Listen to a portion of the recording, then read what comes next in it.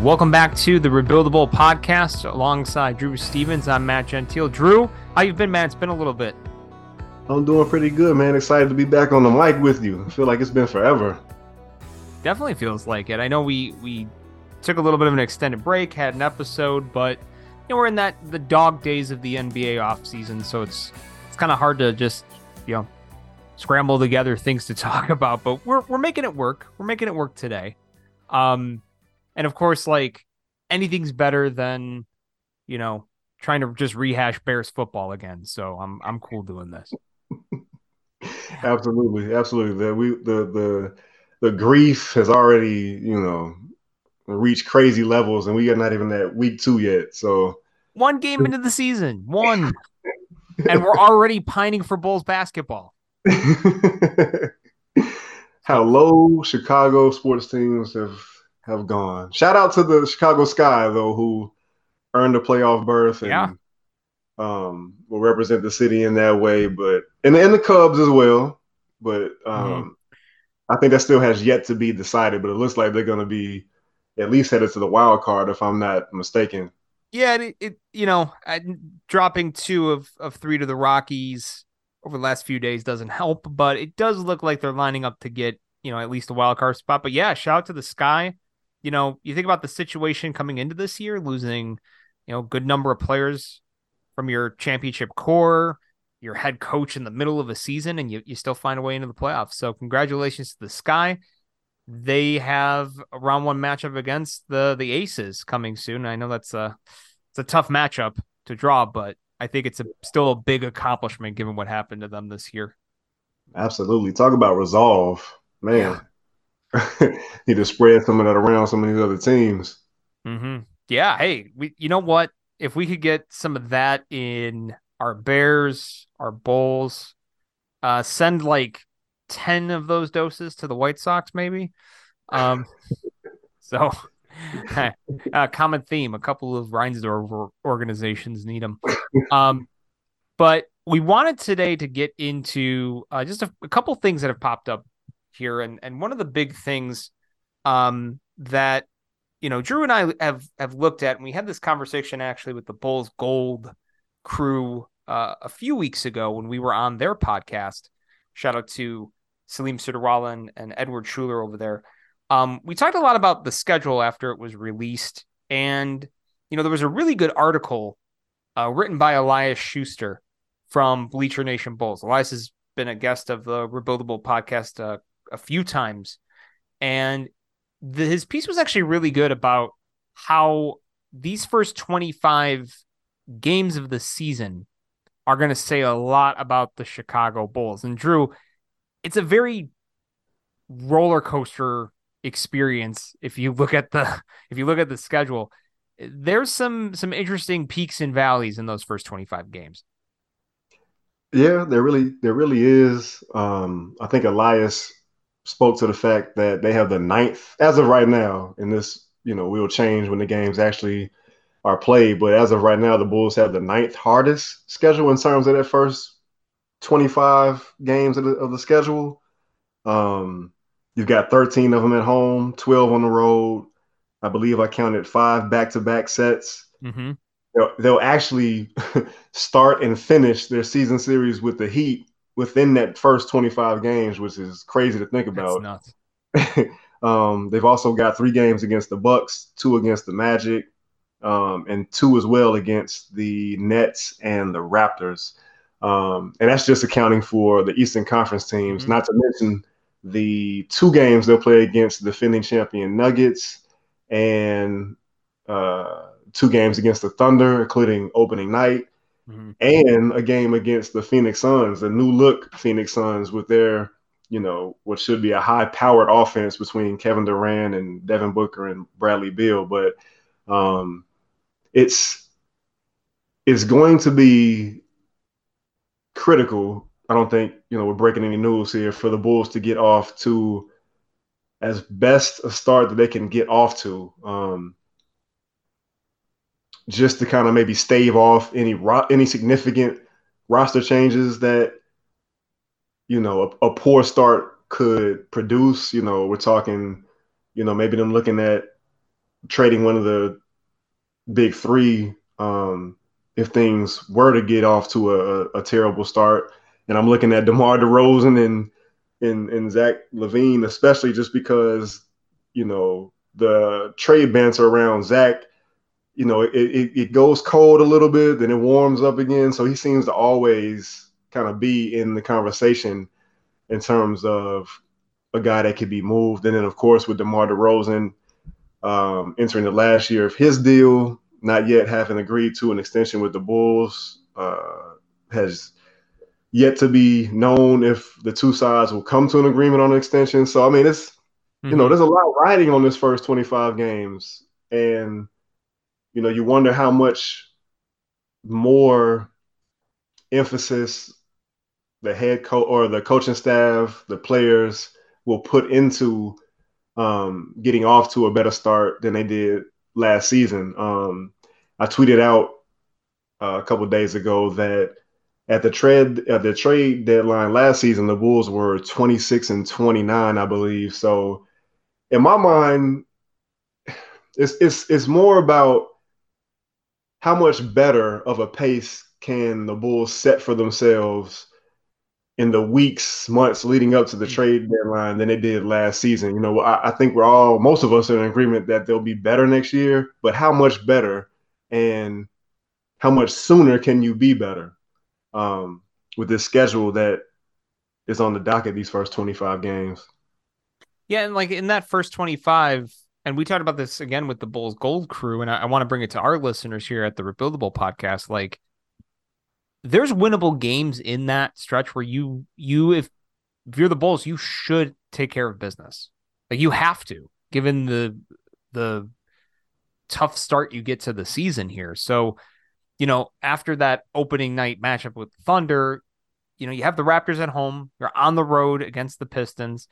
You're on the road against the Pacers, and the Pacers are much improved. So, that's not going to be easy, but, you know, right now, today, if we stack the rosters up against each other, I feel like, I'd give you that slight edge to come out and try to get a win and stack it up.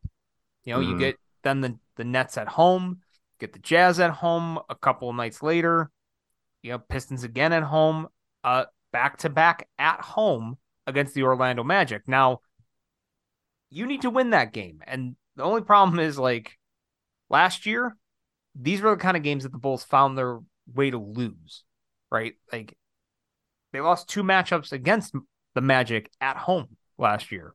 So Yeah.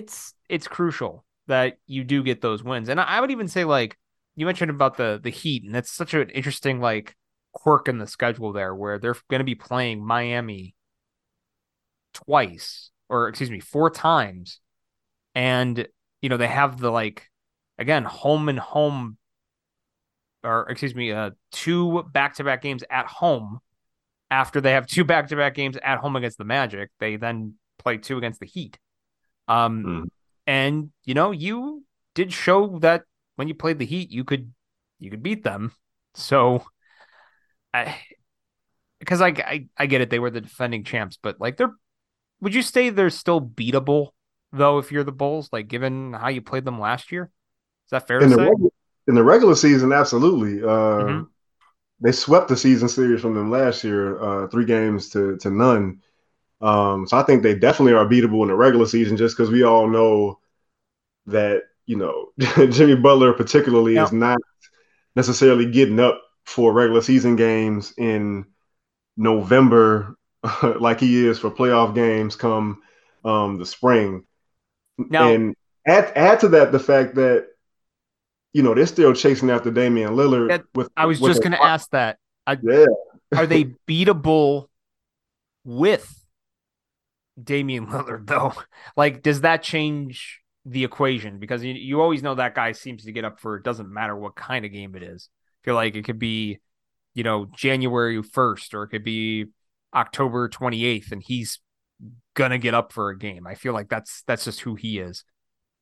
Yeah, I think I would still say yes. And again, just the regular season. I'm just speaking to that Mm-hmm. portion of the schedule. I think that the Bulls can maybe lean on the continuity that they have within their main group and the fact that they brought in two guys who are veterans. They know how to play. I don't think it's going to take them long to acclimate to what's going on here in Chicago, while you're adding a big fish to the Miami Heat, and you're throwing in a ball dominant player with a team that likes to move the ball around and has gotten accustomed to playing a certain way through Jimmy Butler and Bam Adebayo. And I think that might take a little longer to mix as opposed to what the Bulls are working with. So I think in terms of regular season games, and especially the 4 games that these two teams are going to play against each other um, before Christmas, I think that the Bulls can definitely beat the Heat for sure. What do you think this team has to be after that 25 game stretch?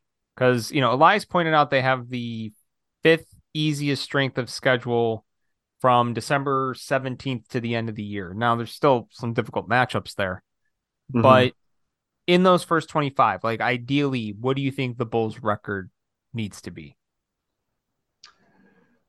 Man, low bar. I just want them to be over 500. Hmm. So, forget all of this doggy paddling, trying to keep your head above water, struggling mightily just to get to 500.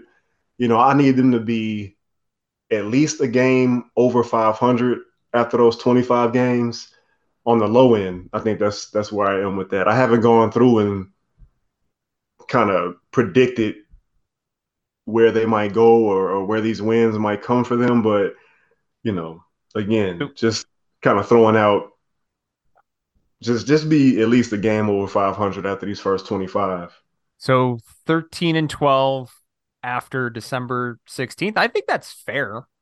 I really do. I don't think that's asking too much. Maybe my standards are a little too high for this team, but I don't think that's asking them too much to try to get to that mark. I think it's hard with the Bulls, right? Because I could easily see yeah, I could see them winning this game, and getting 13. And I can Mm-hmm. easily spin it and say, well, there's a way I can even see them being, you know, 10 and 15. So it's I think that's kind of like the position we're in now as Bulls fans. But I think the conversation we were having with the Bulls Gold crew too, and not to keep rehashing that conversation, they pointed out, and especially Salim, that there's games in there where you can start looking at some of those Eastern Conference opponents and saying they're beatable. Like the Eastern Conference is not as maybe stacked or scary as it was last year or the year before. So, I mean, I get that. Like there's certainly drama happening with Milwaukee, and Milwaukee's getting older. We Mm-hmm. know that. We talked about Miami a little bit there. Um, so I kind of understand that too, that it might look scary now, but once we tip off at the beginning of the year, it might look a little different when we get into November, December. Yeah, I think Salim was a little bit more confident than I am. And again, I think we've kind of been beating this drum all summer since they made the offseason acquisitions of Javon Carter and Torrey Craig. Like they're going to be a better team. I do believe that, but I just don't. I'm not going to look at their games against the Pistons, the Pacers, the Nets, um, or the Magic, and just feel like, okay, this is a game they definitely are going to get. And maybe I'm just kind of jaded by what I've seen from this team the last 2 seasons, where you're not quite sure what you're gonna get on a game to game basis. I can't say with any certainty that they're definitely going to beat those teams.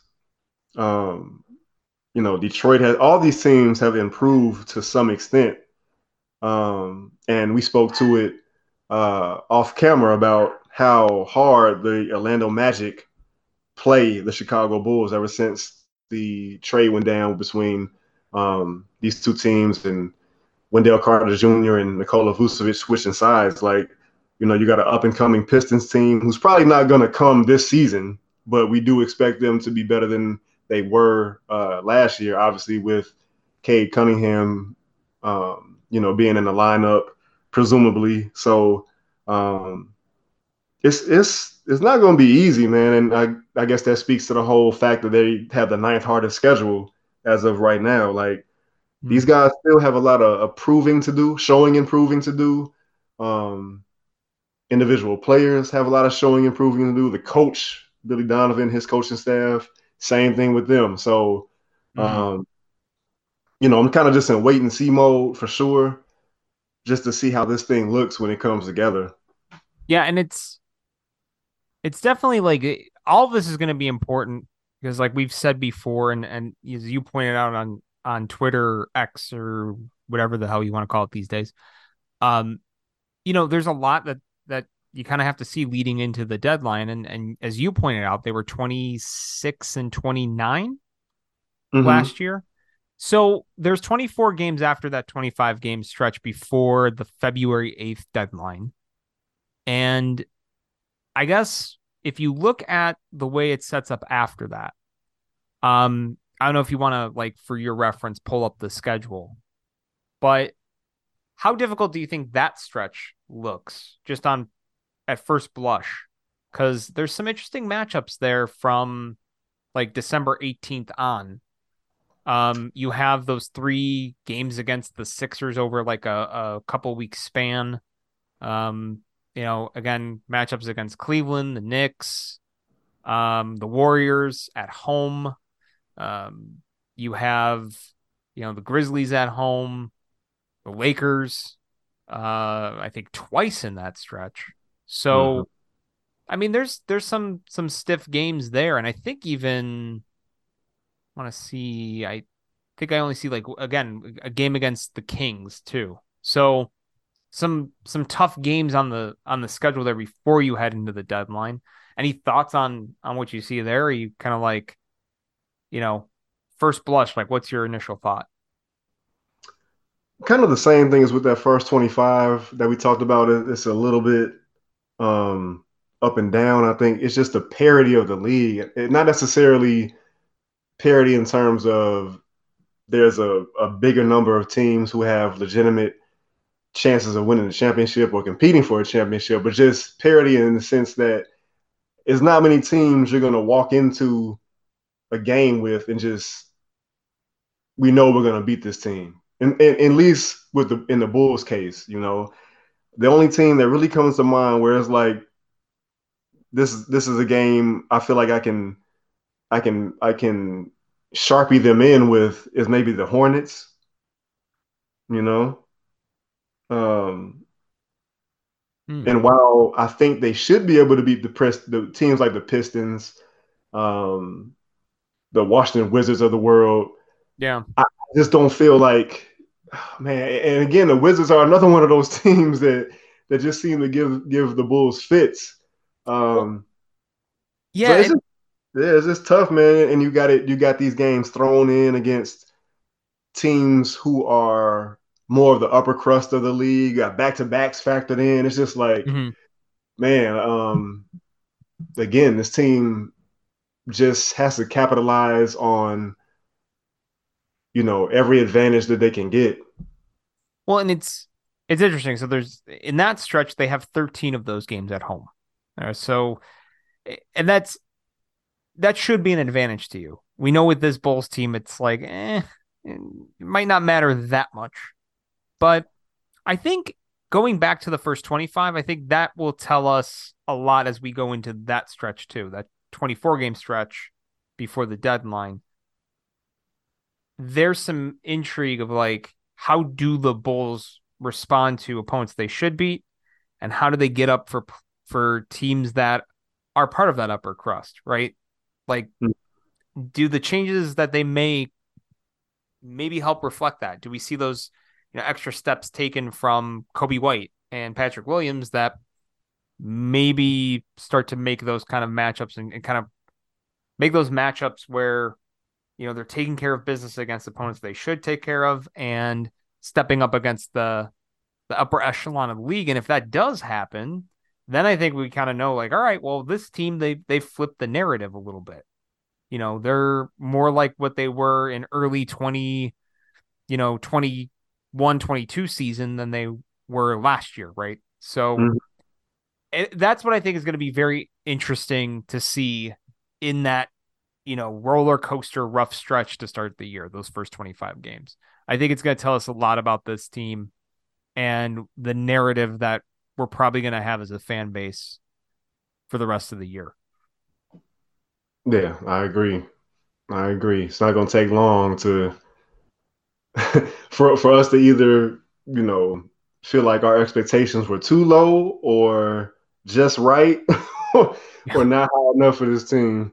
hmm Yeah, it's interesting too. Like we've talked about this too. There's so many interesting quirks in this schedule, man. Like the whole back to back thing where they're hosting the Heat 2 straight games at home, and that's before they, or excuse me, they're hosting 2 straight against the Magic at home, then hosting 2 straight against the Heat. Like Yeah. 4 straight games at home and against two opponents. It's an interesting kind of quirk in the schedule, and then that whole thing with again they'll face Miami 2 straight games in Miami. Like Yeah. it, It feels like very a interesting. recipe for a split. Yeah, like yeah, shit. If you come out of those games with splits, that's great. Like Mhm. you take that, but wow, like um, just interesting ways that they've set up the schedule here. Um, I do want to get into, I guess, one kind of oddball question based on the schedule. Those upper crest teams we're talking about. Which one do you think takes the biggest step back this year in the Eastern Conference? And I think we brought it up again, and this was a Bulls Gold question, but it's been a few weeks and like, we've seen some of these Giannis rumblings that I think we'll get to later. But is there a team that you think is poised to really take a big step back that maybe the Bulls can kind of jump on? I feel like the the easy answer, the cheating answer is the Heat. Mm. Obviously, they finished what seventh, but obviously made it to the NBA championship. So I don't know when you. I'm assuming you meant just in terms of how they finished the season in general, not necessarily just the playoff or the regular season. Yeah, how they finish the season in general. Because like I would say, yeah, like you got to kind of give the Heat are sort of like kind of change that because of the fact they made it to the NBA Finals. So, um, but we can take the Heat out of it if you want, just because of some of the limitations we know they had during the regular season. If you want, Yeah.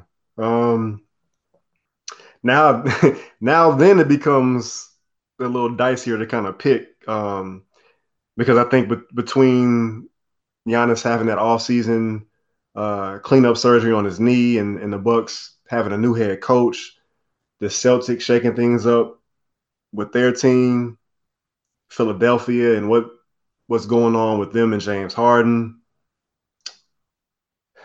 I would probably say if I'm just looking at those three, of those three teams who would take the biggest step back, I guess I would say maybe Philly. And when we say biggest step back, I'm thinking of maybe just 2 steps back at the most. Like I don't think mm. any of those three teams are really gonna fall too far, if at all. But I guess my pick would be Philadelphia. Yeah, I think that's where I'm leaning too. Like I I wonder what's going to happen with this whole James Harden situation. Like, do you think that that whole situation is just being held up because we're waiting for the Dame domino to fall and everyone's sort of hesitant to, make those other kind of recoil moves? I'm kind of surprised it's taking so long, or has he become so toxic at this point? I think it's probably a combination of all those factors, man. And it just doesn't seem like there's much of a market. More so for James Harden. Obviously, both of these guys have kind of called their own shots in terms of where they want to go, but um, it feels like James Harden's market is much more, um, you know, smaller than what Damian Lillard's could be. I know he's, got it made up in his mind that he wants to go to the Heat, but um, remains to be seen what's going to happen there. I don't know, man. With James Harden, and you got this thing where if he doesn't report to camp or he doesn't honor his contract, there could be some heavy fines coming his way. So his his options don't really seem to be extensive. It's either show up to camp or lose a crap ton of money trying to prove a point. So they're at kind of a stalemate there. It doesn't seem like the Clippers are interested in giving the Sixers what it is they want in return for Harden. So I think it's mostly a combination of things, but um, also just the lack of kind of avenues for this thing to go with the Sixers. Yeah, it's definitely interesting. I'm kind of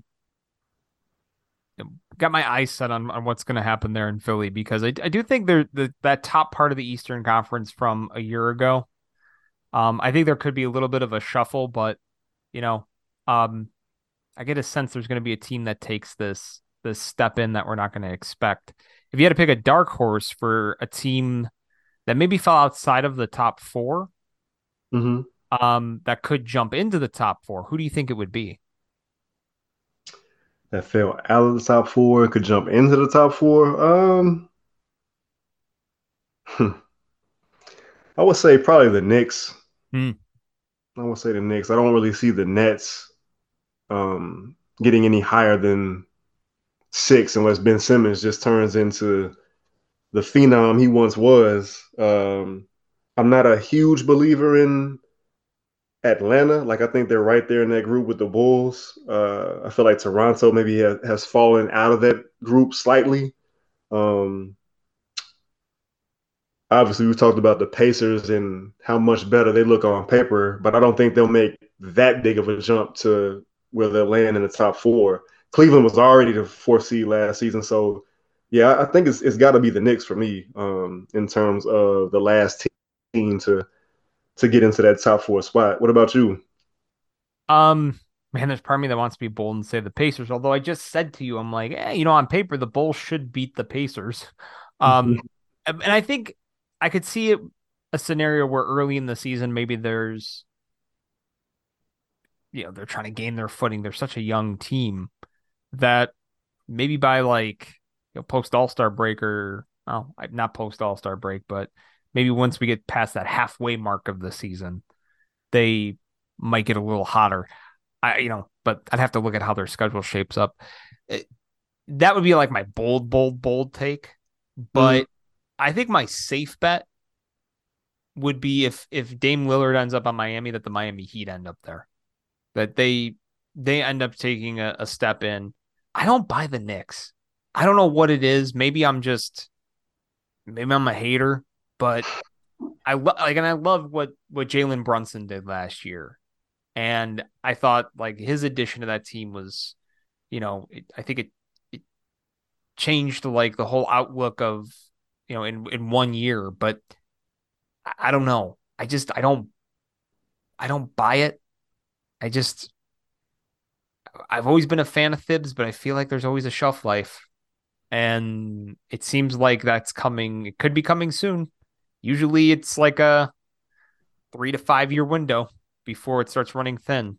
It, So, it, for sure, I think that's definitely a fair point. But I wonder if that clock has reset because they went out and got Jalen mm, Brunson and Josh Hart, and now they've got Dante DiVincenzo. So you got guys who kind of are from that grind mentality who may help rekindle the fire that Tibbs started and may that's help a it last a little bit longer. that's a fair point too. Like in Chicago and in Minnesota, there really wasn't that big reset. Like I guess with the Timberwolves, you did have like the Jimmy Butler trade that did kind of change their expectation level a little bit, but it was always like the same cast of characters. And that's a really fair point to make that like a big acquisition like Jalen Brunson, adding Josh Hart, like that did kind of does flip the roster a little bit where maybe it buys him a little more time. So maybe I should stop being a hater on the Knicks, I guess. No, no, hey man, look, it's opinions, man. We That's can true. always voice our opinions, and they're there True. for. True. I just think sometimes I'm irrational. Maybe that's what I'm trying to admit. That there might be some irrational hate there. Um, but yeah, like, and it kind of gets me thinking, like, when I look at that, and this is where the meathead in me starts coming and goes, why can't the Bulls do that? Like, you start looking at that like middle portion. If you just look at like last year's standings, I think the Pacers and Magic are one of those threats to take one of those, spots in the top 10. Mm-hmm. And, you know, are those teams more play-in ready than they are playoff ready? And I mean that in terms of playoff seeding versus play-in seeding. So I don't know. Like, could the Bulls do it? Could they get into like the top six? I think that's definitely in the realm of possibility if things kind of congeal perfectly for them. Not even perfectly, but just more in line with how they how they started the 2021-22 season. Mm-hmm. Um, maybe they can do some things to catch teams off guard to start the season and give themselves enough of a cushion to not have to battle it out in a play-in tournament scenario. Um, so yeah, I think it's in the realm of possibility. Uh, for me, I think I would have them in terms of their ceiling, like somewhere in the 5 or 6 range. Hmm.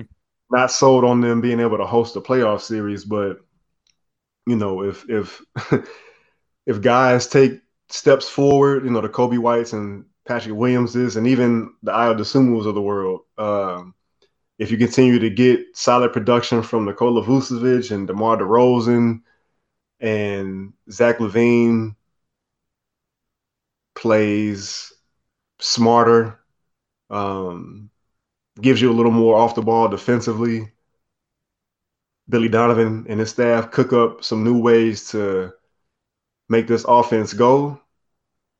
I mean, I think it's definitely in the realm of possibility. I feel like I just gave you 7 ifs, but No, and like that's the thing. Like, it usually when you say, ceiling, it does kind of require everything to hit at once, right? So I mean, that tells you like that's the max is 5-6. What would be your floor? 10. I honestly do not see this team missing the playing tournament. Like, I do not see that happen. Only way I see that happening is if they get off to a terrible start and they start selling off pieces and just kind of punt on the season. Hmm. Yeah, and I think that is a possible scenario, but like in a vacuum right now, as we sit here on September 13th, I'm with you. I feel like floor is 10, ceiling is somewhere in that like low end of the locked in playoff teams. So Mm-hmm. again, like you have to be 1 through 6 to clinch a spot in the playoffs, and then 7 through 10 you're in the play-in. So like I do think they would be probably at their very best somewhere in that 5-6 spot. I agree with you on that. Um, Yeah. but anyway, like to kind of put a bow on the schedule discussion, I did want to get into um another topic because I know Drew, we talked about we want to do a little bit of a fun exercise doing some power rankings in the Central Division, but I want to throw actually one surprise topic on you if you don't mind. I No, no, no. actually I thought about this because of something you had kind of thrown out on Twitter. So there's now two players that hit the market. All right. A rim protector in Nerlens Noel and a point guard and former Bull, but much improved since his days in Chicago, Cam Payne. Question for you. Mm-hmm. Of those two, who would you rather have on the Bulls roster if you can get him at a good price? Nerlens Noel, just because that guard room is already crowded. I think the things that Cam Payne gives you is already being provided by another guard in Kobe White. Um, and in terms of the things that this team is still missing, maybe that bona fide lead point guard and a rim protector. Cam Payne is not the type of guard who I think of when I think of like somebody who can organize sets and make sure the right people are getting the ball and just kind of changing up the Bulls offense where Zach and DeMar are not the ones having to initiate the offense all the time. And maybe I'm wrong. Maybe I haven't seen enough of Cam Payne. Anybody who's listening to this and can tell me otherwise, please do in the comments. But for me, it would be Nerlens Noel. And I know that he didn't play very much last season. He's getting long in the tooth, but it would be a gamble on him giving his team just doses here and there of rim protection that they don't really have. Obviously, you're not looking for him to give you much offensively, although I think he can provide, a vertical threat for this team, maybe a lob threat.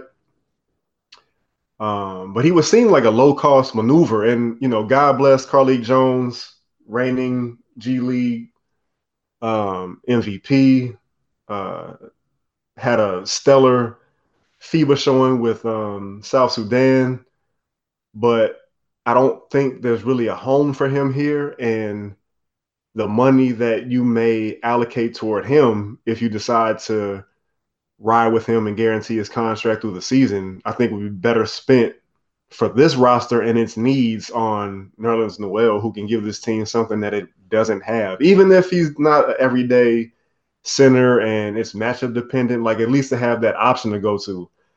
He's more of a rim protector than Andre Drummond, than Nikola Vucevic, and he can again give you little spurts possibly of something that this team has lacked for at least the last 2 or 3 seasons. I'm like 100% lockstep with you because one of the things I was gonna say was I was shocked at some of the reaction just on Bulls Twitter and kind of reading some of the thoughts once Cam Payne was released. I, I never really looked at him as like, and again, when I say like ever, like really within the past few seasons, I think he's become a really solid role player, but I don't see how he's like that game changing point guard that we've talked about. Maybe the Bulls still adding if they want to use like the disabled player exception if they're really cooking to start the season. Mm-hmm. I don't see that with him. I don't think that's the kind of role he fills. And I think then it's just more redundancy of what you get right now. I'm 100% with you. I would take the gamble on Nerlens Noel at a cheap price. Like, why not see if you can get a little pop every now and then from a guy that we know can, at the very least, protect the rim for you. Like, if you needed to lock things up against a team, it's a great guy to have just kind of come off the bench when you need it and Yeah. really do it in small spurts. Like, doesn't have to be a guy who's part of your regular rotation.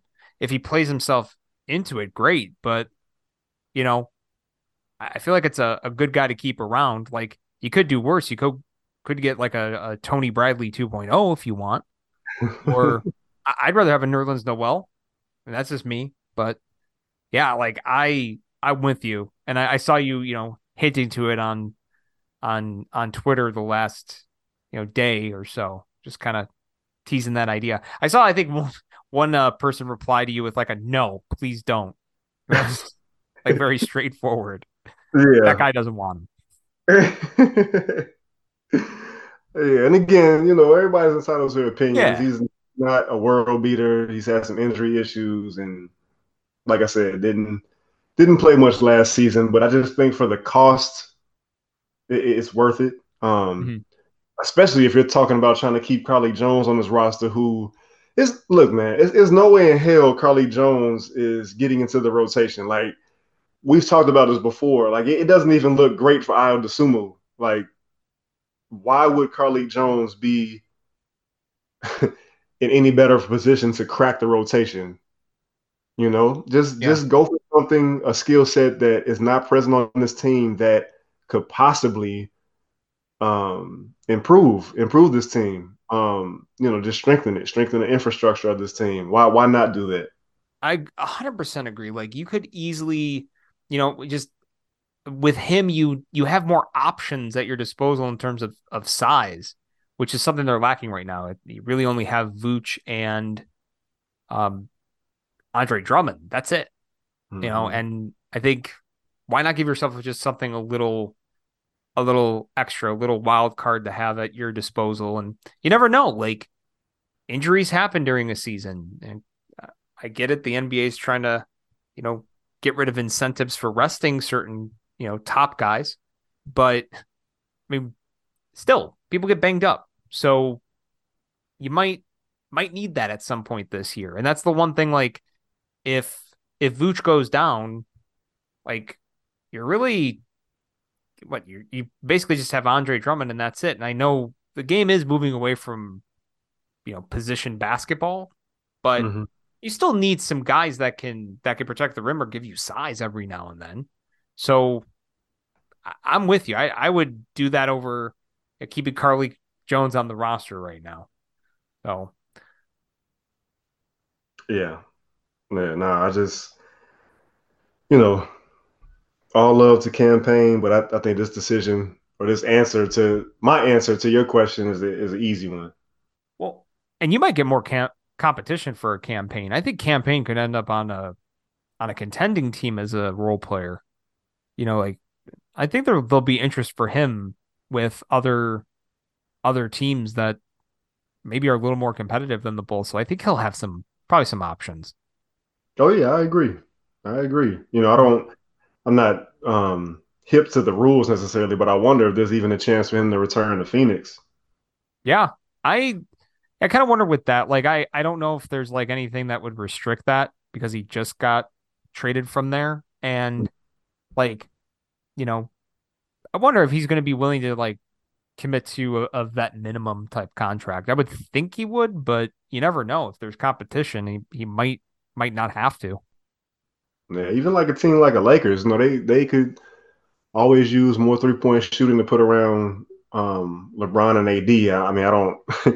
He's not known for his defense necessarily, and they've already had a pretty good offseason by most accounts. But you know, um, for what he could provide that team and his playoff experience that he got while he was with the Suns, I think could be invaluable for them. But I think you're right. I think there will be some suitors for him for sure. It'll be interesting to see like where he ends up, but yeah, I don't. And again, with this question I threw out there, I don't think there's like any reports like linking them to the Bulls. I haven't seen anything in regards to Noel at all, but yeah, it's just some interesting fodder for you and I here because those kind of happened so close together that I wanted to ask you about that. Um, but let's get to the fun exercise that we were gonna do here today. So we talked about the schedule and everything, and there's plenty of opportunities where we're gonna see the Central Division early on for the Bulls. So of course the Bulls are in the Central Division. Division play in basketball doesn't really matter anymore. It doesn't affect your seeding or home court advantage like it used to years ago. But it's kind of interesting to just look at how they stack up against some of these teams because there's some interesting, young teams on the rise in the Pacers and Pistons. And then you have some of those, I guess we can define them as upper crust. I mean, top four last year in the Eastern Conference and the Bucks and the Cavs. I don't know how you want to do this, Drew. Do you want to just kind of each give our own power rankings, do a combined power ranking? What are you thinking? Um, I guess we could give our own, see if we are aligned and what and how we think things will shake out. All right, cool. You went first when we were doing our power rankings for role players. So Mm. let's want to switch it up this time. Yeah, yeah, let's do it. Let's do it. All right. So again, when we look at the Central Division, that's the Bucks, the Cavs, the Bulls, the Pacers, the Pistons. That's how it ranked last year from 1 to 5. I guess we'll go in reverse order. We'll go from bottom to top. I think for me, I would put the Pistons fifth still, but definitely on the rise. Like that's a team that, I think by the end of the year, it could be very similar to how we saw the Orlando Magic season end, where, they got hot at a good time and then just decided to sit everyone back so they can get better position in the draft. But I could definitely see that happening with the Pistons where, they could maybe catch a heater and some of those young pieces could kind of start coming together. So I put them fifth in a power ranking. I think they're definitely on the rise. They have a lot of intriguing young pieces on that team. This is where it gets a little tricky for me. Oh, so let me for this power ranking, does it necessarily have to match standings or could it be like more in terms of how they could be trending by the end of the season? Like, I don't know if that makes any sense. I think I'm trying to talk myself into making a bold prediction. Just go ahead and say it. You want to put the Pacers at the top of the division. No, not the top. Not the top. I, I, I'm gonna keep it as it. I'm gonna I'll keep the Pacers at 4. But again, I think they're gonna make their way into at least the play-in territory. Like I think they're going to be again. Arrow, I think will be pointing up by the time we get to the end of the season. We're gonna say, ooh, that team. Wait until 2025. Like, how Yeah, a lot of people are talking about Oklahoma City Thunder and, the step they took last year and getting into the play-in, they were like, hey, this is a fun team. That's man. what I think we're going to say about the Pacers by season's end. So I think a very long-term, solid number 4 in the power rankings. My third team, I'm going to keep the Bulls at 3. So where they finished in the standings in the division. But, again, I like the moves they made in a vacuum. I think they're poised to at least be a little bit more competitive this year. So I'll keep them at number 3, smack dab in the middle, mediocre as usual. Um, of course, had to make a backhanded compliment. Um, number 2, I'll go with the Bucks. Oh, I think the Bucks are slated to take a step back this year. And, we talked about like bold predictions to take a big step back. I think the Bucks will take a step back. I actually think that the team that I'm going to put ahead of them is actually just going to finish with a slightly better record. And I think this team is poised for a flare up year, and that's the Cavs. And I got them at 1. So wow. Okay. I, I got, I got the Cavs number 1 in the Central Division power rankings. I think some of the moves they made, bringing in, Strus into the picture. I think Donovan Mitchell still poised to, continue to bring this team up and raise all boats. I know they lost against the Knicks in the opening round. I think it was a tough matchup, but I just get this sense that Cleveland's ready to take a decent step this year. So getting a little bold here. I'm going to have Cleveland 1, Bucks 2, Bulls 3, Pacers 4, Pistons 5. Wow. I like it. I like it though, man. Stepping out on a limb. And again, I think Bucks, I just feel like it's a team that you can also see is taking a slight step back. Like, here's the thing, Drew. They could easily be like a 55 win team, but I could still see Cleveland winning 58, 59. Like, wouldn't shock me. So Mhm. it's just one of those scenarios too where like there's still some feeling about the Bucks too. Like, are they some of those key players like Middleton and Lopez and Holiday, they're getting older. Like at some point, like I'm not saying the bottom has to completely fall out, but do they start kind of regressing just a little bit? So, and Yeah, again, how long will it take them to get their footing with a new head coach and all of that? So I don't know. Just I'm gonna go out on a limb. So give I me like the top of the division in the power ranker and the top of the Central Division power rankings, Cleveland Cavaliers. Okay. Okay. Well, you have provided the fun in this exercise because I am going to be boring and say that it falls exactly the same way it did last season. Oh, Al- Although I will say the distance between each team, I think, narrows. I don't think um, that there'll be a 7 game gap between the first and second place team and Yeah. uh, then how it fell down the line. I think the Bucks still, until further notice, until somebody knocks Giannis and company off the Central Division hill, they'll continue to reign supreme. I think they'll be followed by the Cavs, the Bulls, the Pacers, and the Pistons. Hmm. You bring up a really good point there, and I should have set this up by reading the standings. Like, the Bucks were 58 and 24, Cavs 51 and 31. Then the Bulls, down to 40 and 42, Pacers 35 and 47, and then the Pistons 17 and 65. So I agree with you. Like, I think it maybe gets a little bit tighter. And I definitely think tighter within that 3-4-5. Um, so yeah, I agree with you on that. Like, I think it will be like a little more neck and neck. Um, so yeah, it's just it would have been interesting to see. Like, let me ask you this question, Drew. If the Pacers decided not to essentially tank towards the end of the year, I guess like it just kind of sat everybody knowing like, all right, we're probably not like, do we really want to get into this play-in tournament or have a shot at, striking gold in the lottery? And they went that route. Do you think that would have changed like their last 10 games? Because they I think finished the year 3-7. So do you think maybe if they chose to maybe come out a little bit more competitive, do you think they could have passed up the Bulls or at least made it a little more interesting? I think so. I think so for sure. Because they're the You know, tiebreaker on the Bulls. yeah, and Halliburton was, all NBA. Did he make the All NBA team this past season?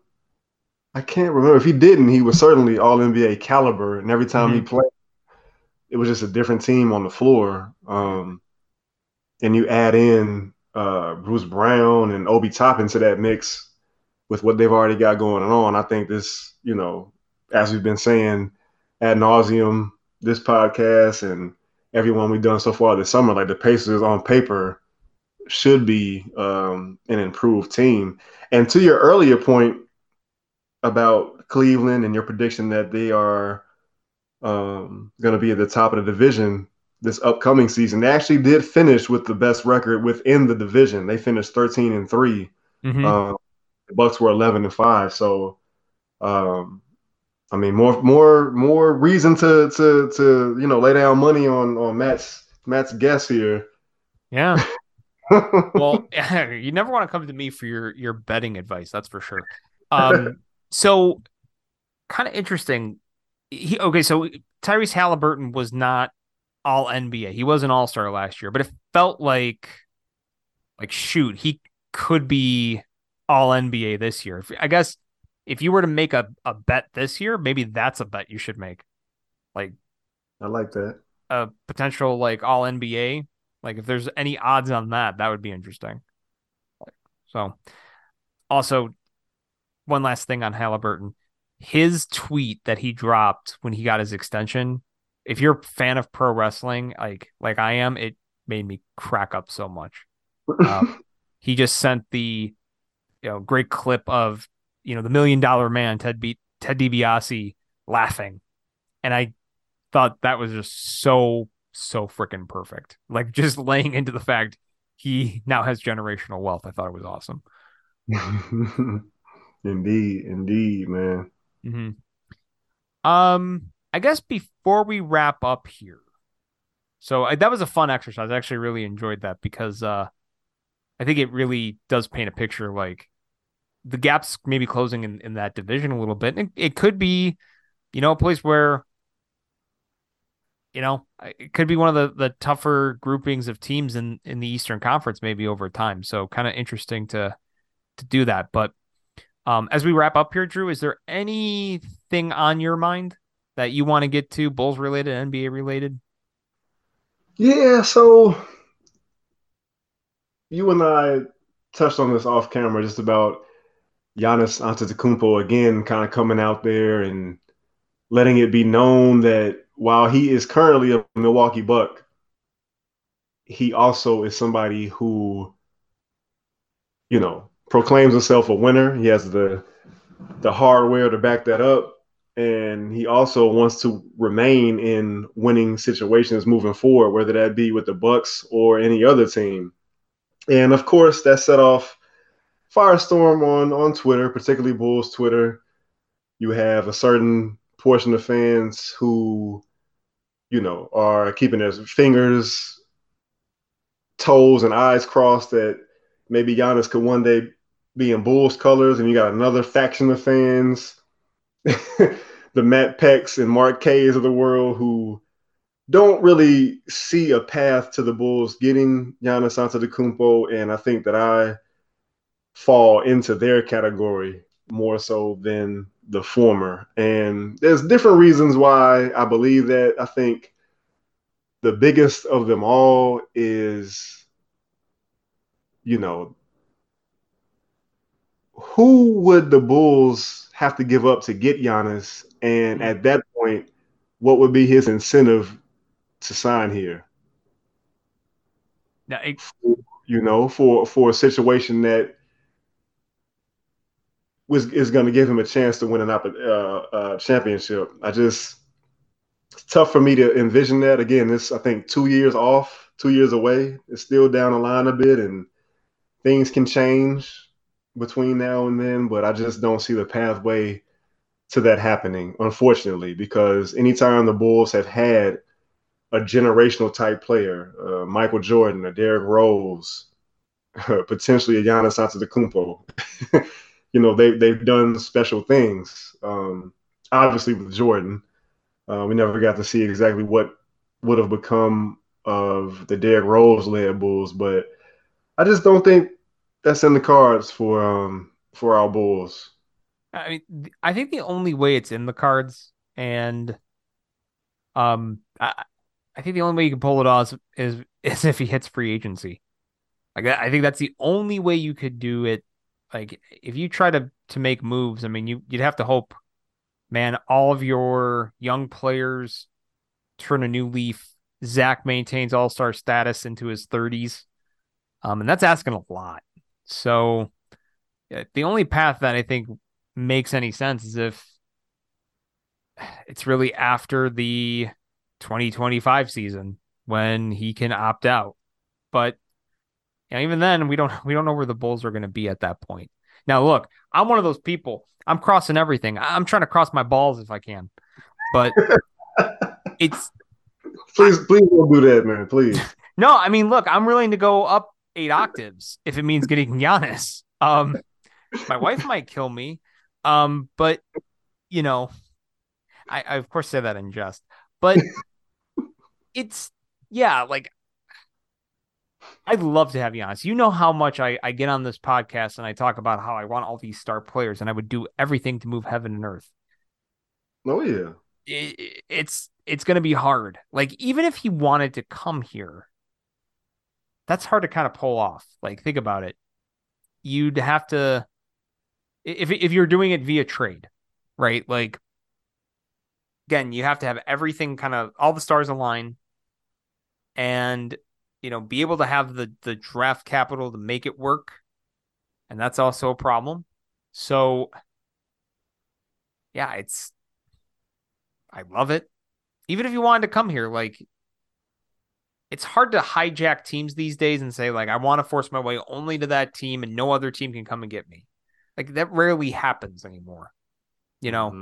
And like even when I feel like when somebody does try to pull that shit, usually what ends up happening is another team swoops in and says, "Well, wait a minute. Hold on, we can give you a more competitive situation and we can have the assets to get you over here faster."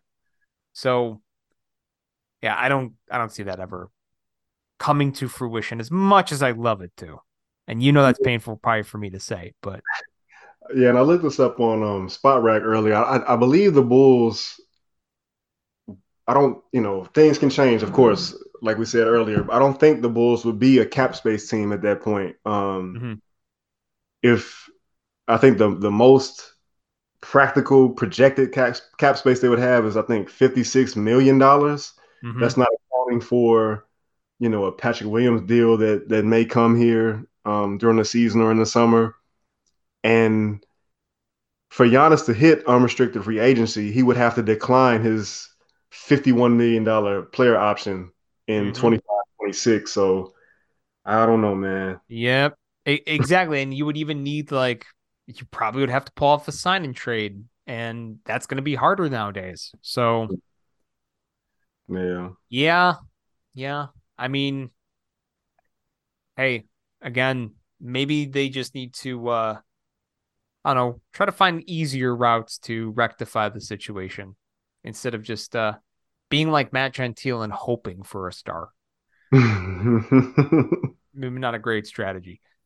Um, so I guess aside from Giannis, though, anything else that you want to cover with Bulls Nation? Any Bo you want to put on the discussion, or are you good just saying, you know what, Matt, let's end this fucker? I think we hit it all. I think we hit it all. You got something else on your mind? I got, honestly, I am just ready to get into the throes of training camp and preseason. Like we were talking about with the whole Bears fiasco. And I'm gonna still continue to watch football, but I think I'm ready for some basketball.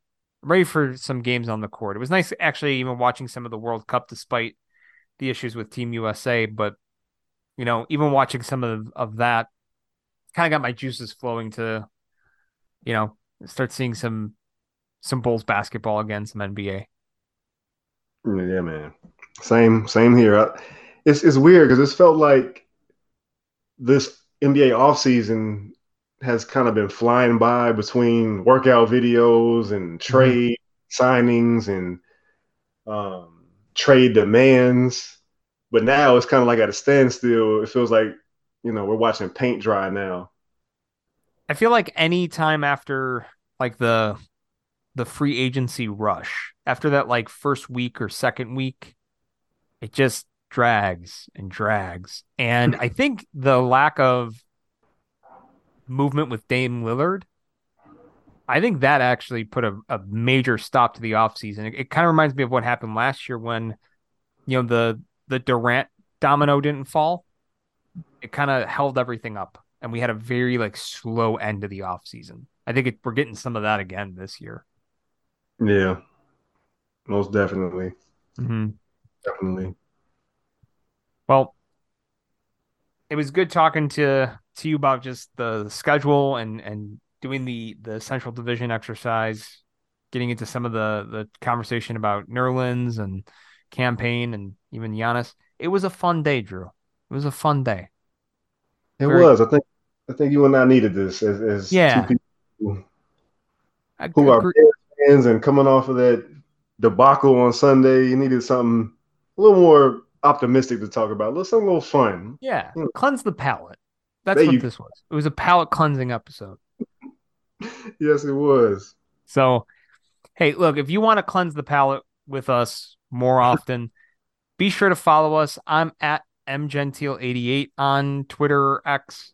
Drew is at Look What Drew Did. Rebuildable Podcast is at rebuild_a_bull. That's where you can get the latest episodes as they drop.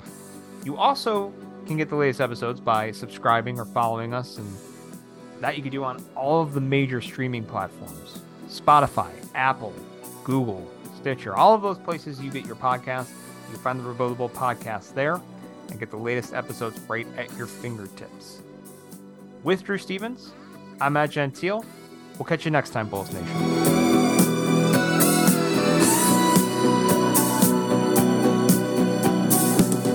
Thank you for listening to the Rebuildable Podcast. Be sure to check us out and subscribe on Spotify, Stitcher, Apple Podcasts, Google Play, or wherever else you stream your podcasts.